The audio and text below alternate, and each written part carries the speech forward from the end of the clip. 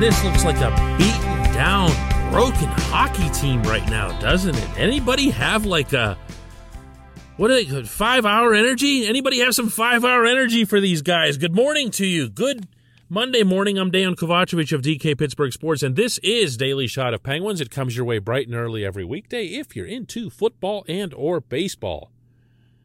I also offer up daily shots of Steelers and Pirates, right where you found this. Capitals 6, Penguins 1, completing a 2-day trip through the NHL's 2 capital cities in which the Penguins were outscored by a combined 12-4. And yeah, that meant that they had to lose to the Senators. Not even the Senators, but like the Belleville Senators up in Ottawa by a 6-3 count, because they were missing pretty much half their team to COVID protocol. Just not at all a good weekend for the team. Not in results, not in aesthetics. They look like they're ready to just keel over. And I can't even fake being surprised by this, because there's only so long you can go trying to do what they did on that opening trip in Florida. I asked Mike Sullivan that night in Tampa when he was getting, and rightly so, all these questions about how awesome they were and everything else. And I looked at him and I said, Michael, this is a hard way to play, isn't it? And he gave his standard, yeah, but it's what we expect and it's what we require, it's what we demand, and this is the way we're built. We have the roster built this way. And he's right. It can be achieved, and it can be achieved on a consistent basis. The problem is when the punches keep coming and coming and coming, and you think you're about to get through it, and you get Sidney Crosby back for the game against the Devils, and then Sid goes on the COVID list, and you think you're about to get this defenseman or that defenseman back, and then 1 or 2 or even 3 more are gone just like that. Marcus Pettersson's back, then he's gone. Then he's back again. Then he can't go to Canada. Now somebody else can't go to Canada. It's like they've had not a prayer of establishing any kind of cohesion or consistency beyond what we saw at the very outset. And as impressive as that was, I'm going to say it again, it wasn't sustainable. So what you have now, it's a challenge. It's a challenge because it's no longer just about waiting it out until Sid or Gino and everybody else is healthy and ready. Now it's about a brutal schedule, including a ton of travel and a ton of tougher opponents. And I don't want to get excessively dramatic here, but this could be where the season sinks or swims. This portion of Daily Shot of Penguins is brought to you by the Greater Pittsburgh Community Food Bank, where they're committed to providing food for all of our neighbors in need across western Pennsylvania. They, in turn, need your help. Visit pittsburghfoodbank.org to find out how $1 from you is enough to make 5 full meals for those in need. pittsburghfoodbank.org. Here's some of what Jake Gensel had to say last night in Washington after the game. Yeah, it just feels like we're fighting a little bit, and we're not just keeping it simple. I think we just got to get back to keeping it simple, shooting the puck, and if we have a shoot-first mentality, hopefully the rebounds or tips or you can break down coverages that way. So I think if we just need that first one to go in, and hopefully it gives us some confidence and we move on from there.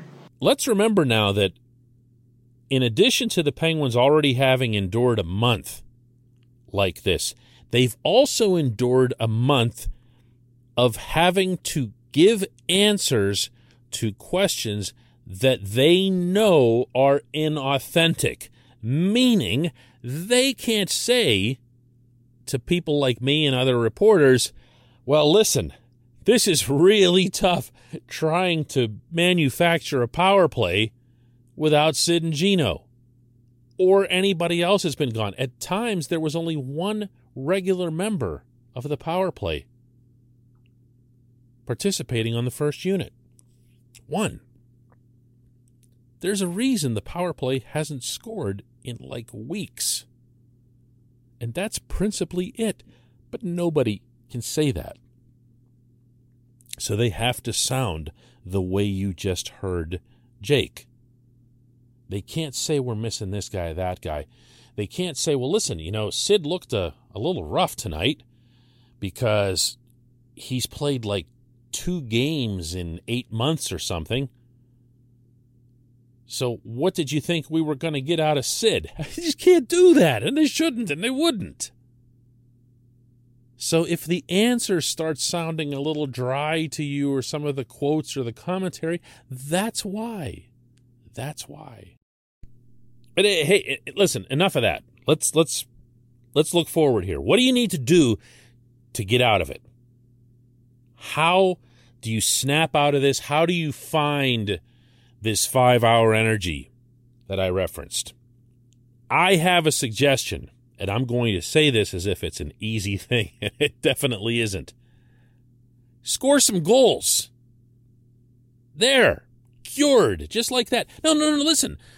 Every coach at every level of this beautiful game will agree with me when I say that there's nothing that energizes hockey players like scoring goals. Everyone feels good about themselves. Everyone gets a little bit more confident. And yes, a little bit more energized. Who's been the Penguins' most energetic player of late? Well, it's Evan Rodriguez. What came first, cart or horse? Evan scoring a bunch of goals and feeling good about himself? Or Evan feeling good about himself and scoring a bunch of goals? My guess it's the goals that came first. And he's still bouncing around and flying around and everything else. We saw it again over the weekend. More guys need to do that. And in order to do that, the Penguins have to do, so I'll get a little bit more specific here, 2 things. Number 1, they need to set themselves up in a spirit that's a lot more closely aligned with what the Capitals were doing last night in D.C. at 5-on-5, which is just so simple and basic. Capitals would just get it to the point. John Carlson or Dmitry Orlov or whoever would fire it, and they would have X number of bodies there in front. And it didn't matter who it was. It didn't have to be a designated net front presence. Sometimes it was Evgeny Kuznetsov, who nobody thinks of that way, but he also knows where the goals are. That's where you go for the goals. You get the puck to the net, and you have people there. They do screens and deflections and rebounds and everything else, and they get goals. Number 2, and I'm going to be honest with you here, this one drives me nuts in watching this team of late. Bear down, man. When Kasperi Kapanen makes a beautiful play near center red to force a turnover and to head up on a partial break in the Washington zone, don't shoot it wide. What is that? This guy has been creating so many chances for himself. It's why his advanced analytics are through the roof. He is back-checking. He is playing 200-foot hockey. But he thinks somewhere in the back of his mind that his chances will never run out. So he doesn't make the most of them. He doesn't make it a priority to hit the net or to even get off his best shot. That wasn't a close miss on Vitek Vanacek. That was a good 3-4 feet off the bar. Can't do that. Mike Matheson's another. When we're talking about point people, getting the puck to the net. Matheson can do this, but he also thinks he can do 7 other things. So he'll hold the puck and he'll do that thing where he kind of squirrels down the left boards. You know what I'm talking about.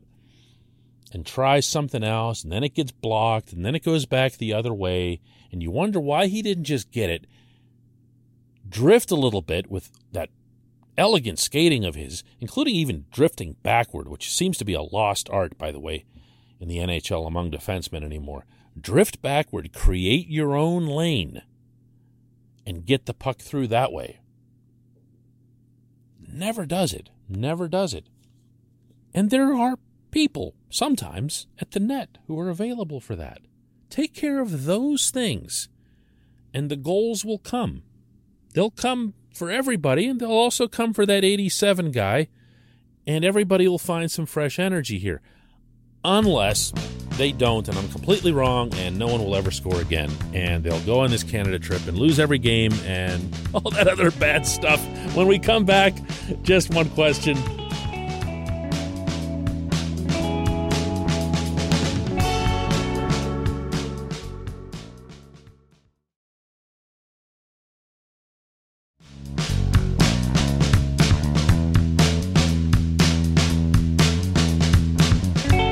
It's time for Just One Question, and that is brought to you always in this program by Fubo TV. Monthly cost of cable is over $200. Fubo TV is $65 a month to watch all the same channels, including AT&T Sportsnet Pittsburgh.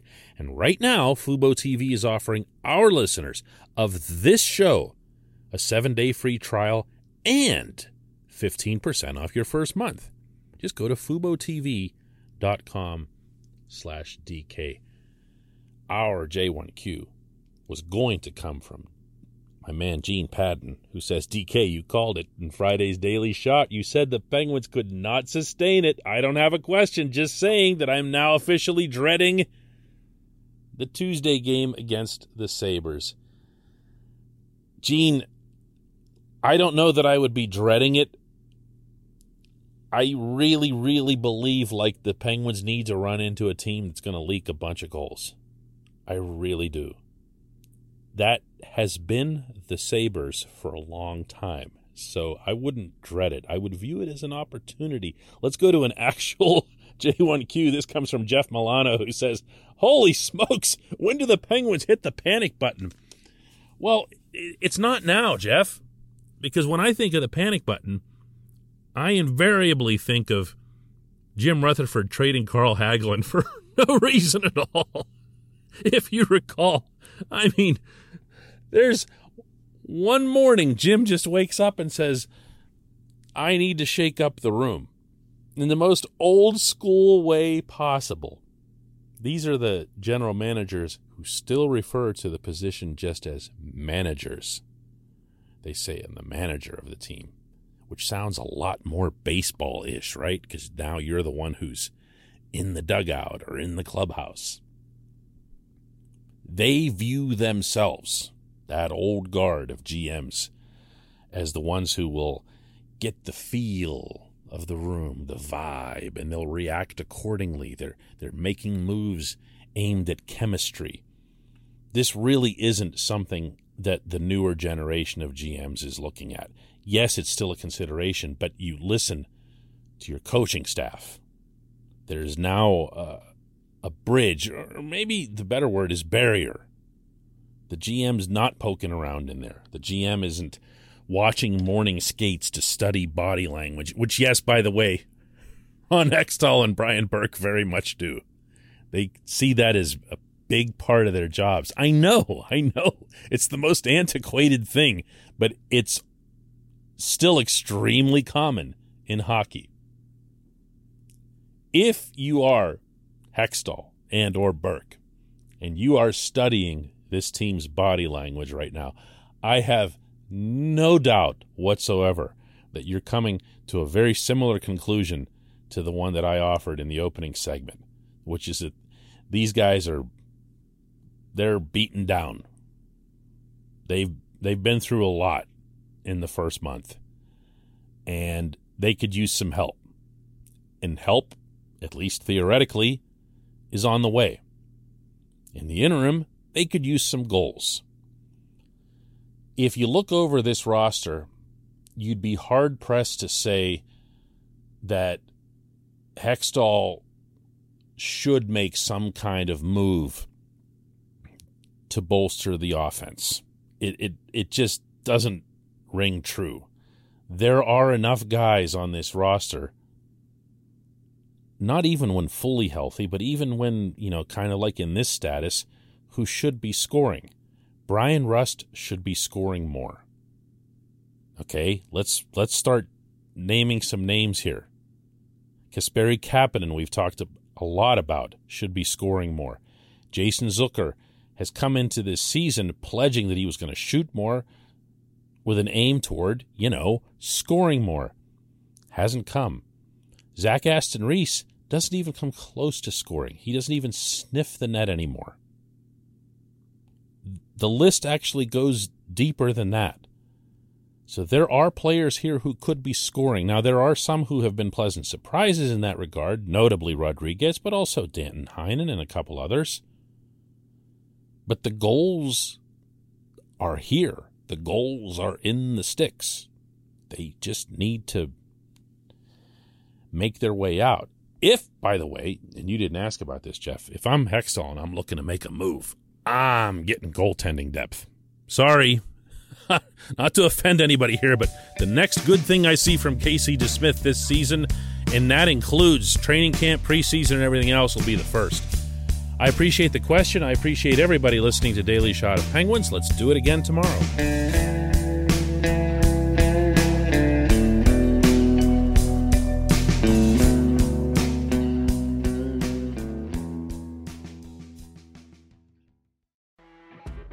You know when you're listening to a true crime story that has an unbelievable plot twist that makes you stop in your tracks? That's what our podcast, People Are the Worst, brings you with each episode. I'm Rachel. And I'm Rebecca. We're identical twins who love true crime cases that make you say, didn't see that coming, and we hate the people responsible for them. Listen to People Are the Worst now on Apple, Spotify, or wherever you get your podcasts.